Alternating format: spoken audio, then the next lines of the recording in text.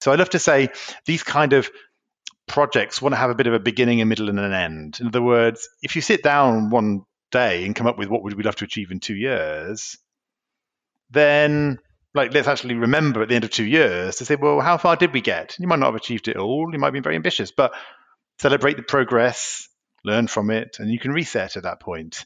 But I think the danger is otherwise you create this endless treadmill where there's never any closure because you're always just pushing yourself, always pushing yourself.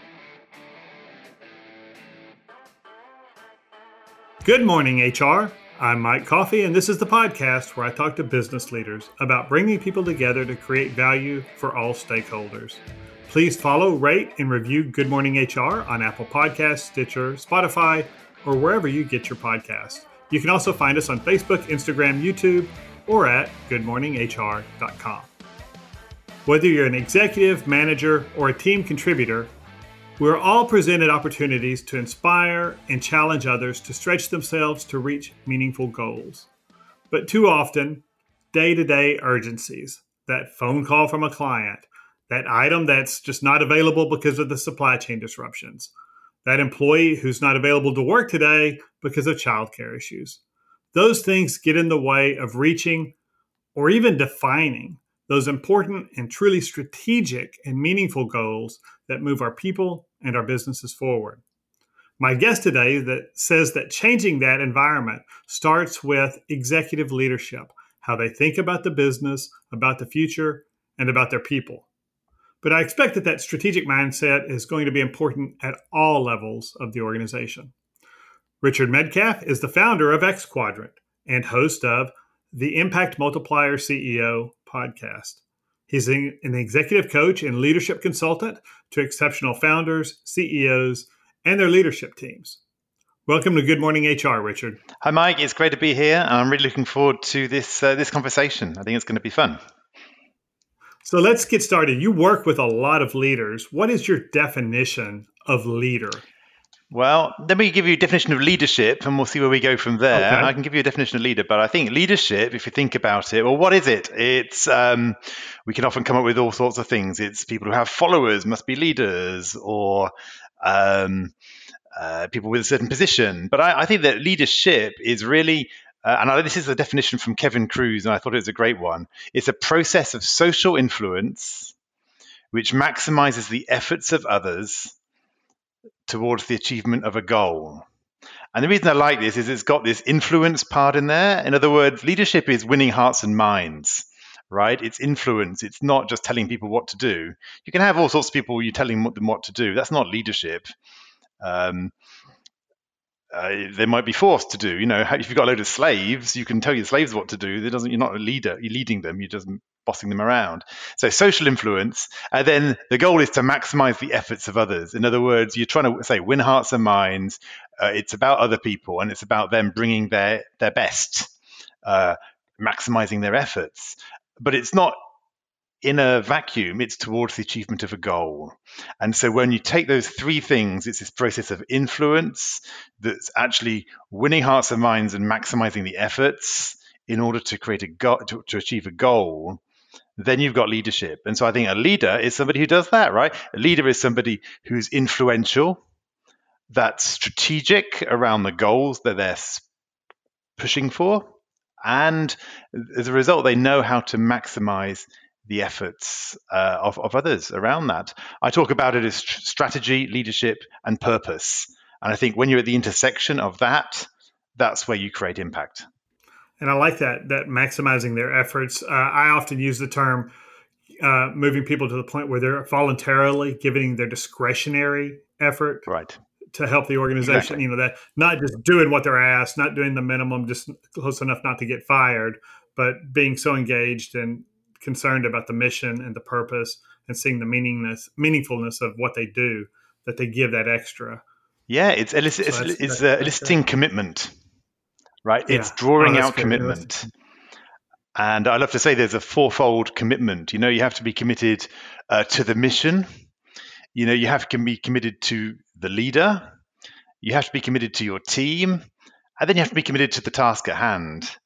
And it's quite complex. But if you think about it, it all starts with, as a leader, are you able to build that commitment in your people. So, are we born leaders, or can you develop that or train that into someone? Or maybe is a yin and yang? There's a mix there. Yeah, I mean, my personal view is that humans, we're so capable of growing and evolving.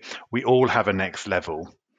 And so, are we born leaders? Well, I haven't seen that many baby leaders. I mean, there probably are some babies who are a little bit more assertive or more dominant. Of course, there are, right? But I think it is all skills in so many ways, and we all start with a particular hand of cards.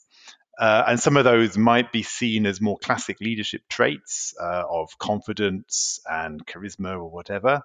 But if you look at books like Good to Great, for example, the classic book, shows that a lot of the people that on the outside seem to be the amazing leaders, very confident, very assertive, very ambitious, etc., aren't always the leaders that deliver the results, right? Often it's the quieter, more reflective leaders, the more humble, people who are just in the background doing what they need to do, that creates the best results. So I'm pretty open about this. And I think, we all have a certain set of tendencies that we're born with.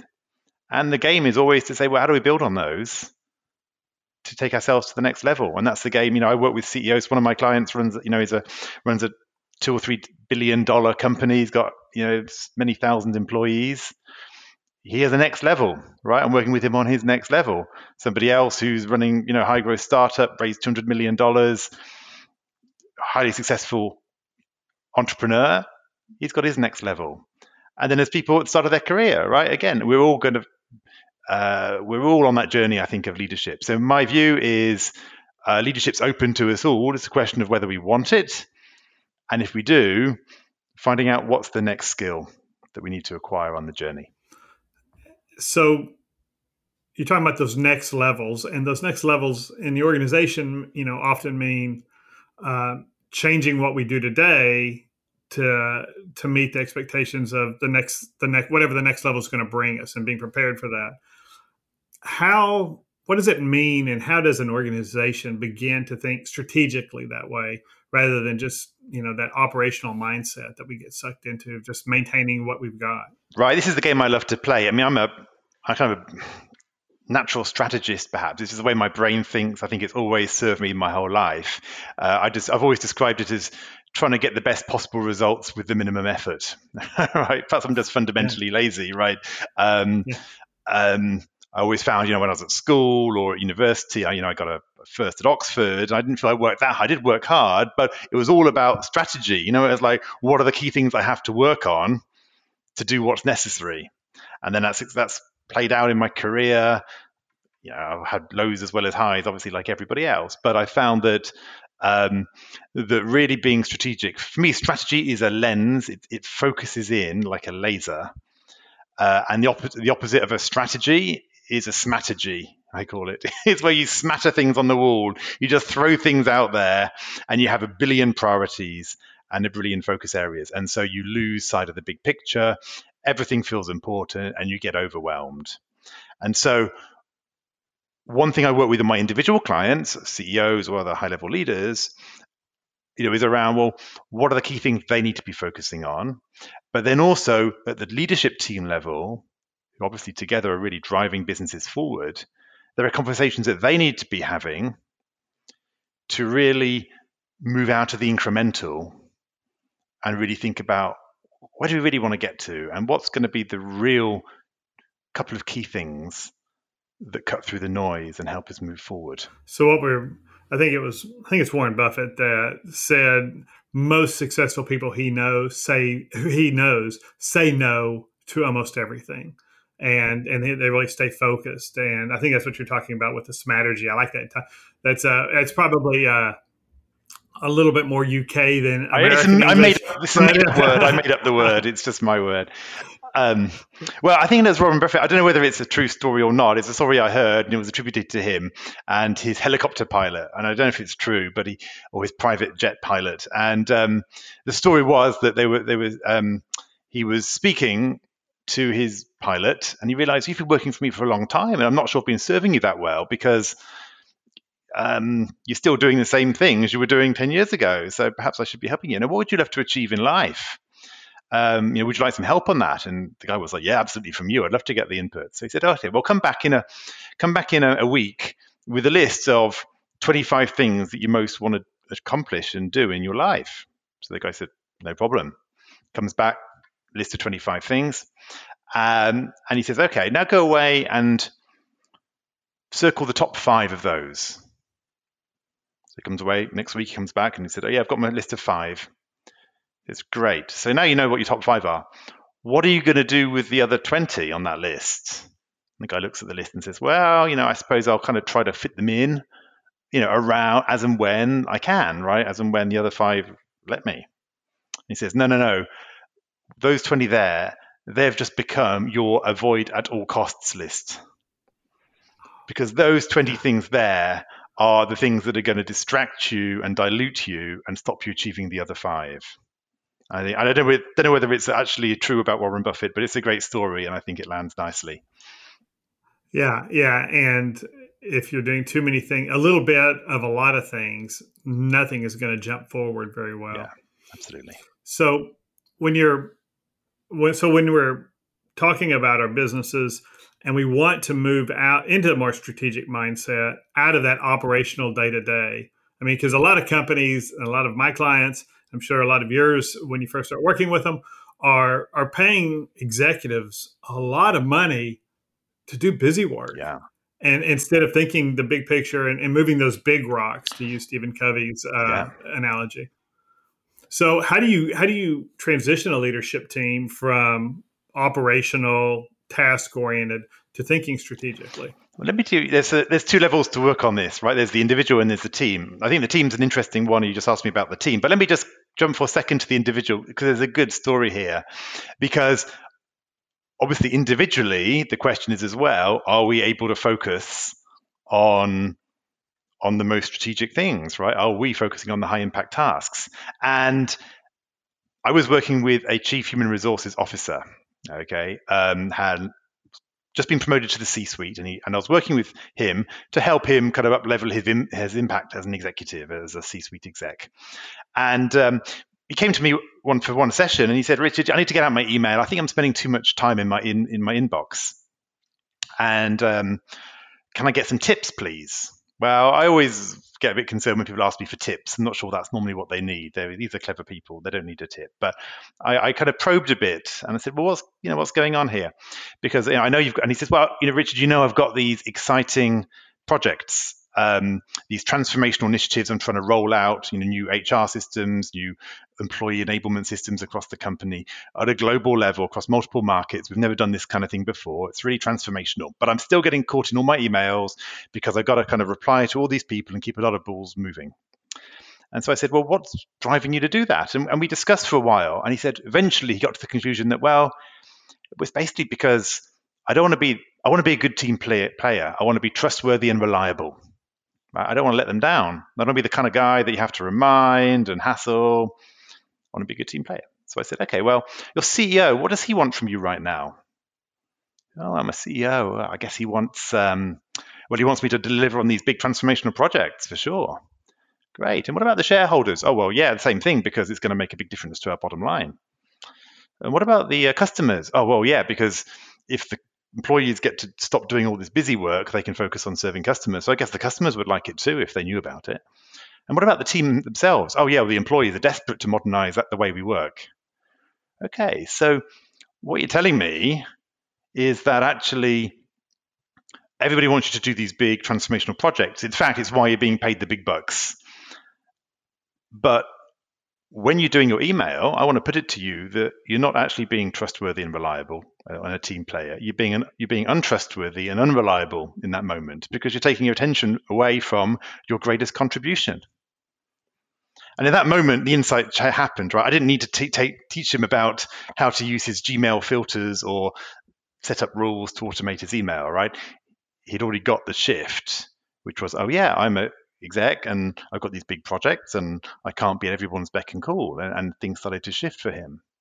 So I just wanted to raise it because before we get into team transformation, there is this level of personal transformation, right? If we're already individually overwhelmed and have no sense of what we're trying to achieve and our impact, it's going to be very hard for a team to come together and create a sense of focus as well. Yeah, and I think a lot of us, and I certainly fall into the trap of letting my inbox be my to-do list, and it's easier to slide into that than to think about what are the 2 or 3 most important things I should get done today, and ignore all the, and it's inboxes are almost like social media, right? We get an immediate response. I can send an email, I get a response, I'm waiting for that response, and it's a good job or thank you or whatever. That's immediate feedback, and I think it's David Maister that talks about the reason we can't execute long term is often because we're so focused on not giving up the short term pleasures or suffering the short term pain to get that really long term goal. Yeah. So I can see how inboxes or just there are a lot of a lot of people like to have those check tasks off a list, and nothing feels greater than saying I got these things done today. But if they're not the right things, and maybe they're just 2 or 3 rather than 10. Yeah. Then maybe we're focused on the wrong thing. So there's a whole area there that we could talk about, but I want to just set it up as a phrase, which is already there's that personal question. How am I dealing with my own overwhelm? I like to say we live in a world of infinity. We're managing infinity. As you said, the more emails you send, the more come back in. It never stops. You've got infinite books to read, films to watch, people to network with. It's infinite these days. Therefore, we have to strategize and get focused. So then we get our team together. So let's say we've got all the leaders and they're each working on their own space and, the space between their ears and trying to get straight there. How do we make it the leadership team strategic? So 4 conversations I want to suggest in this moment. I think there's 4 conversations which every leadership team needs to have if it wants to really focus in on what it wants to create for its future. And these are ones that I use. I'll often use it with brand new teams when people are forming a team, but also a team where they've kind of been together for a while and they're perhaps in the incremental. Okay, and I think it's 4 powerful questions. So the first one is who's counting on us and for what? Who's counting on us and for what? So this is interesting because most people, when they do a team session, they go, okay, we need to do our Myers-Briggs profiles. We need to get in a room and talk about how we're doing and what the problems are. And I like to kind of get out of the team to start with, to say the team is there to serve an external need, right? It's to serve other people, actually. And so what are the stakeholders who have an interest? Who else would love to be in the room with you right now, telling you as a leadership team what their expectations and requirements and hopes and needs are? So what this does, I call it it's the commission. I call it the commission. It's the what is this team being commissioned to do? Like it or not, you might not agree with the commission. You might not even want to accept it, but people have certain expectations. They're probably conflicting. They're probably unrealistic when you take them all together. But it's important to understand who's counting on us. If our shareholders are in the room, what would they be asking us? Or if our employees or our team members were to walk in, what would they be counting on us for or asking us for now, but also in the future? What's going to be different in 2 years? How are their needs going to change? Or our customers, if customers could have a seat at the table, what would they be asking us now and also in 2 years' time? Perhaps suppliers, regulators, the government. You could even personify the planet. Say if the planet was literally able to walk in and talk about what we're doing to the planet as a business, what would it be asking? And so what you start to do is you create an understanding of really what's this leadership team uniquely there to do. And if this team didn't even come together, do anything together, and we just continue to work in our silos in the leadership team, for example, and do things, would anyone ever notice? Is the business succeeding because of us or despite us? What are we there to actually add that all these stakeholders couldn't get from anyone else? So this is the first question, I think. Who's counting on us and for what? And let's take a quick break. Good Morning HR is brought to you by Imperative, premium background checks with fast and friendly service. If you're an HRCI or SHRM certified professional, this episode of Good Morning HR has been pre-approved for 1/2 hour of recertification credit. and that's business credit for SPHRs. To obtain the recertification information, visit goodmorninghr.com and click on Recert Credits. Then select episode 31 and enter the keyword MEDCALF. That's MEDCALF. On February 10th, I'll be hosting a webinar entitled Legal and Practical Background Check Considerations. This is my Background Checks 101 webinar, but participants inevitably come away with a better understanding of the background check process. This free webinar is approved for 1 professional development credit for SHRM certified professionals and 1 hour of general recertification credit for HRCI certified professionals. You can register for this free webinar at imperativeinfo.com. And if you're listening to this podcast after February 10th, you can still watch the recorded webinar on our website for credit, for free. And now back to my conversation with Richard Medcalf. So that's a lot of Raj Sisodia and John Mackey's work around conscious capitalism, focusing on those. I think they've got it broken out into 7 stakeholders: customers, employees, shareholders, the broader community, regulators, suppliers and vendor partnerships, and one other. And I doubt John Mackey or Raj Sisodia is watching my podcast, but just in case, sorry, I can't remember the 7th one. But they really talk a lot about how we need to plan our businesses around all those stakeholders. And I think we've seen a lot of failures, short-term success and long-term failures, because employers and businesses have focused on 1 or 2 of those stakeholders and not thought about the broader picture.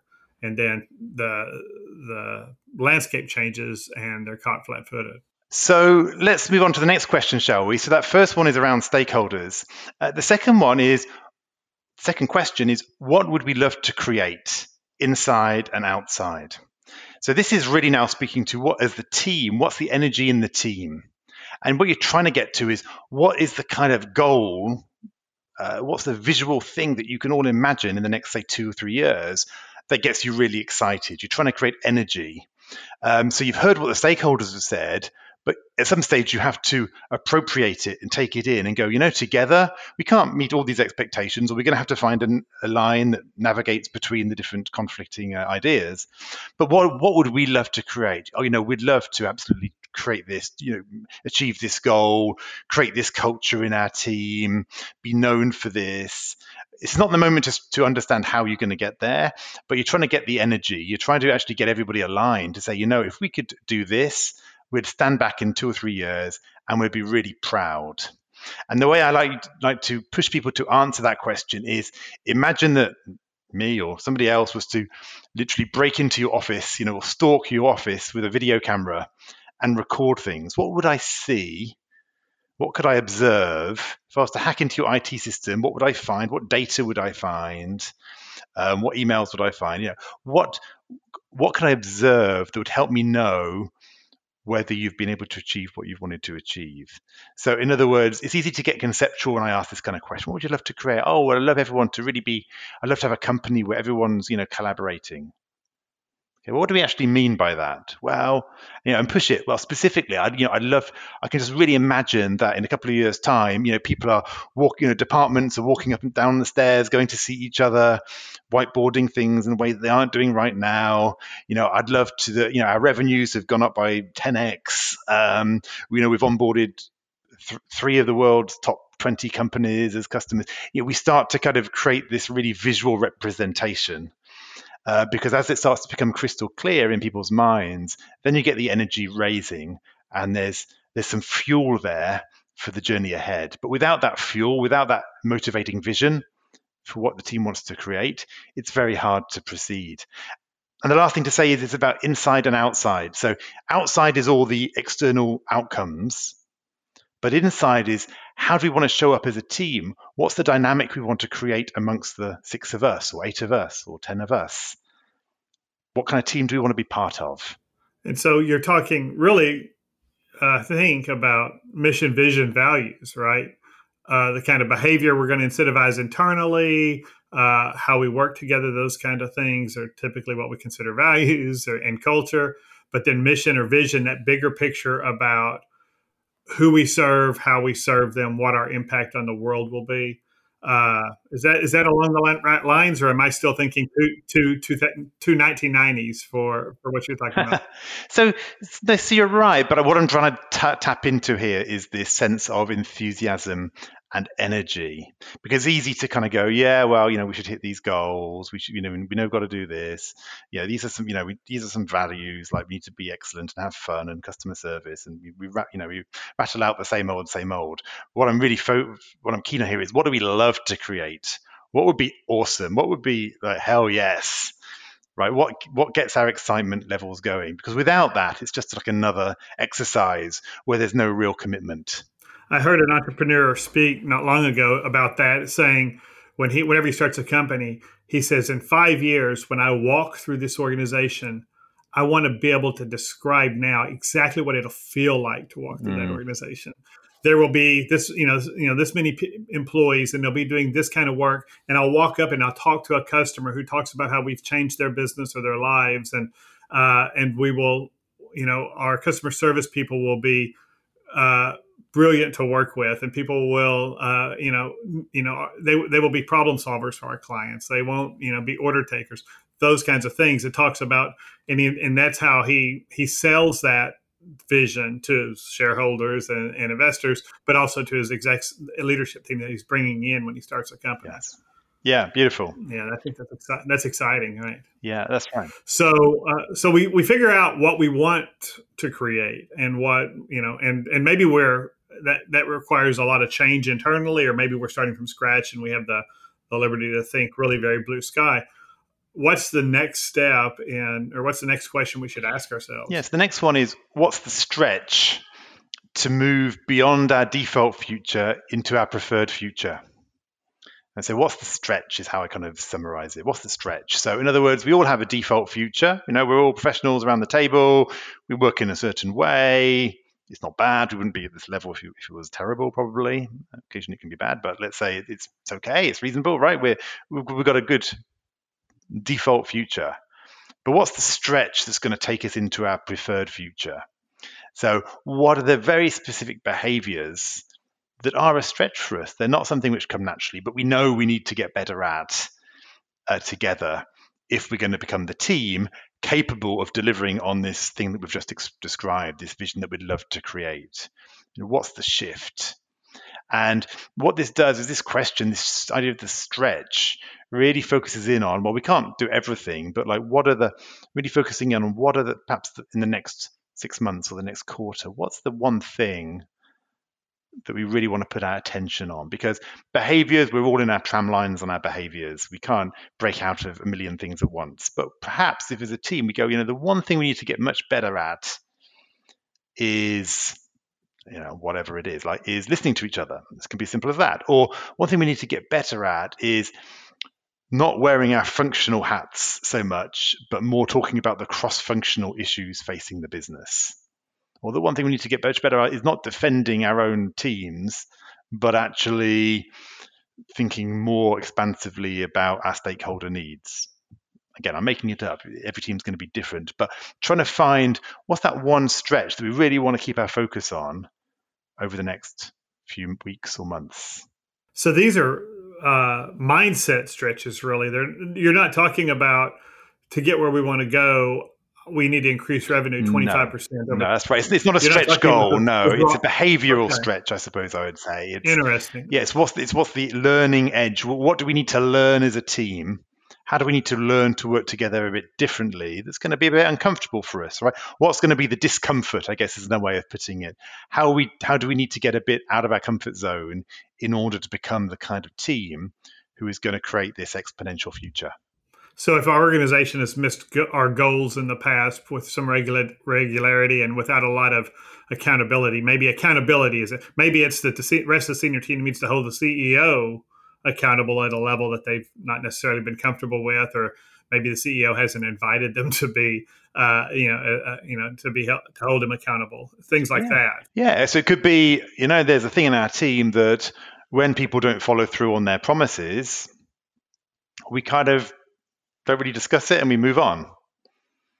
And so our stretch is actually creating a culture where we make fewer promises, but when we make them, we move heaven and earth to achieve them.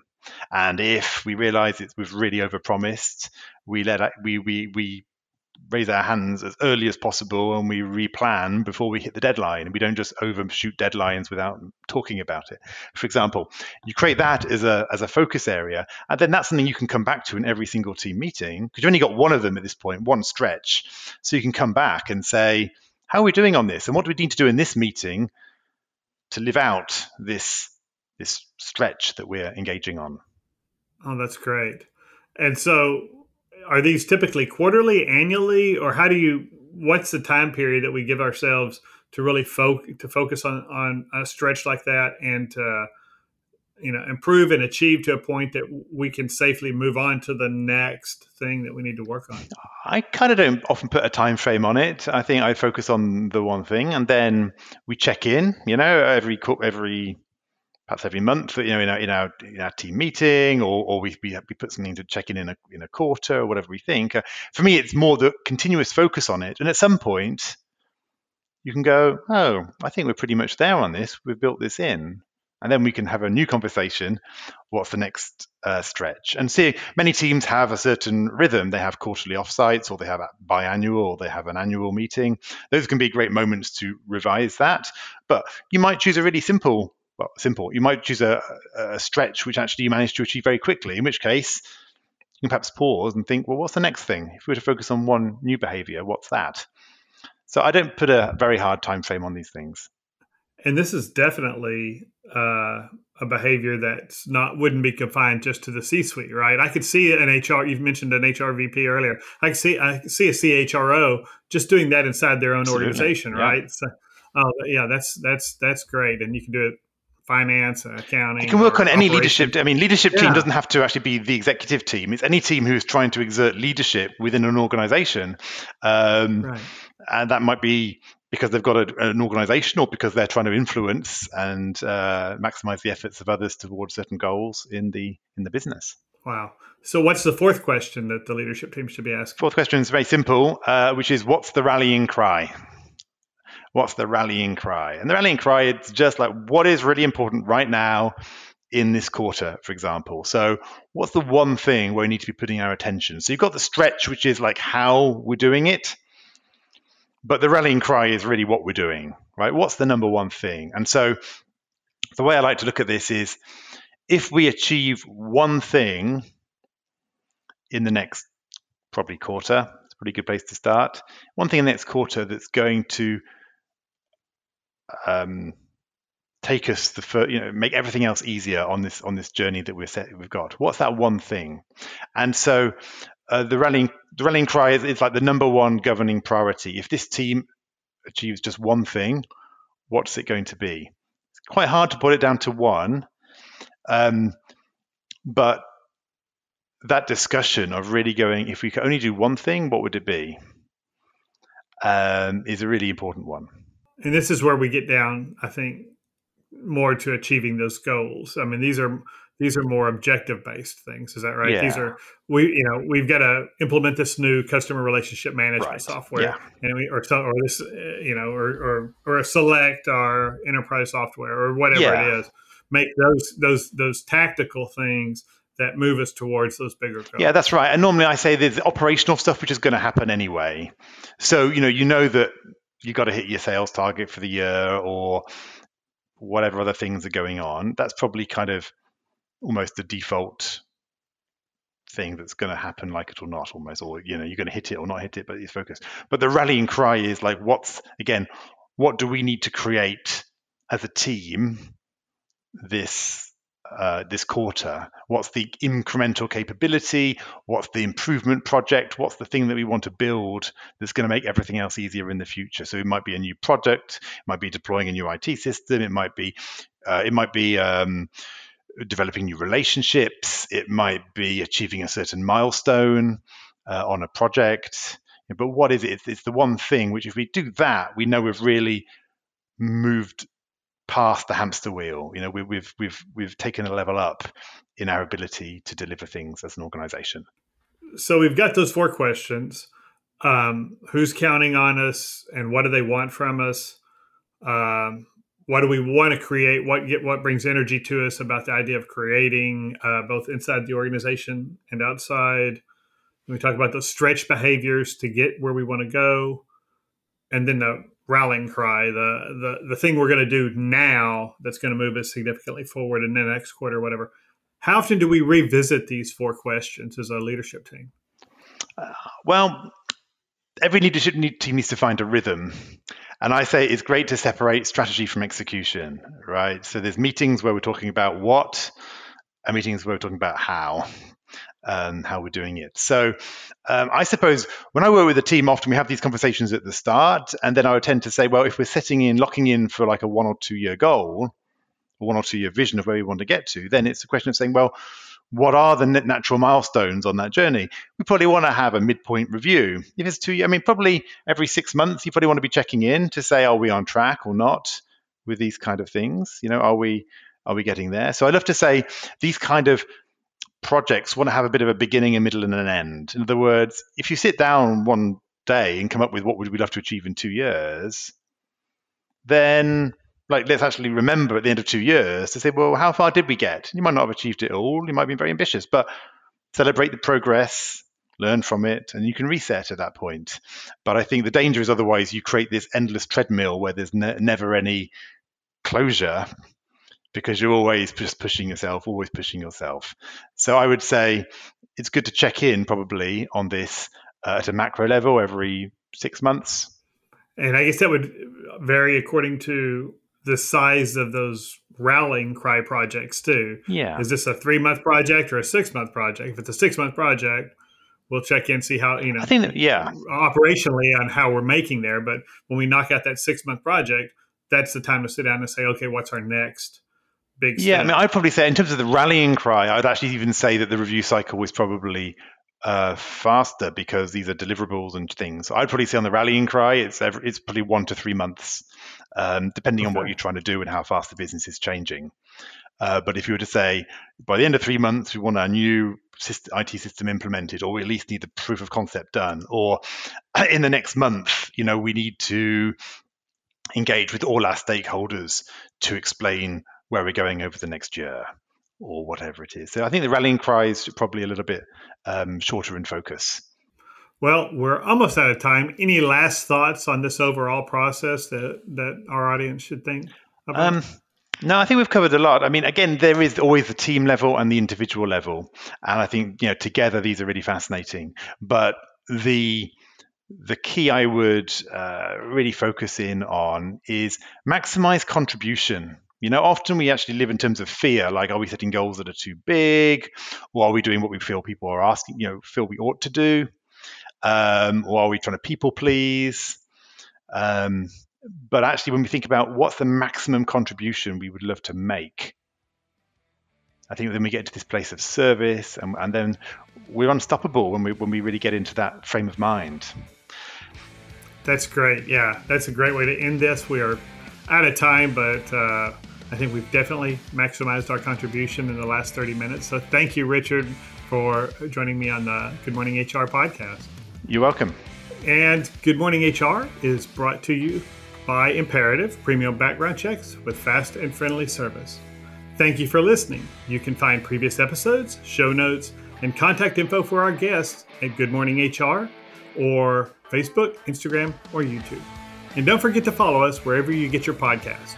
Good Morning HR is produced by Rob Upchurch and sponsored by Imperative.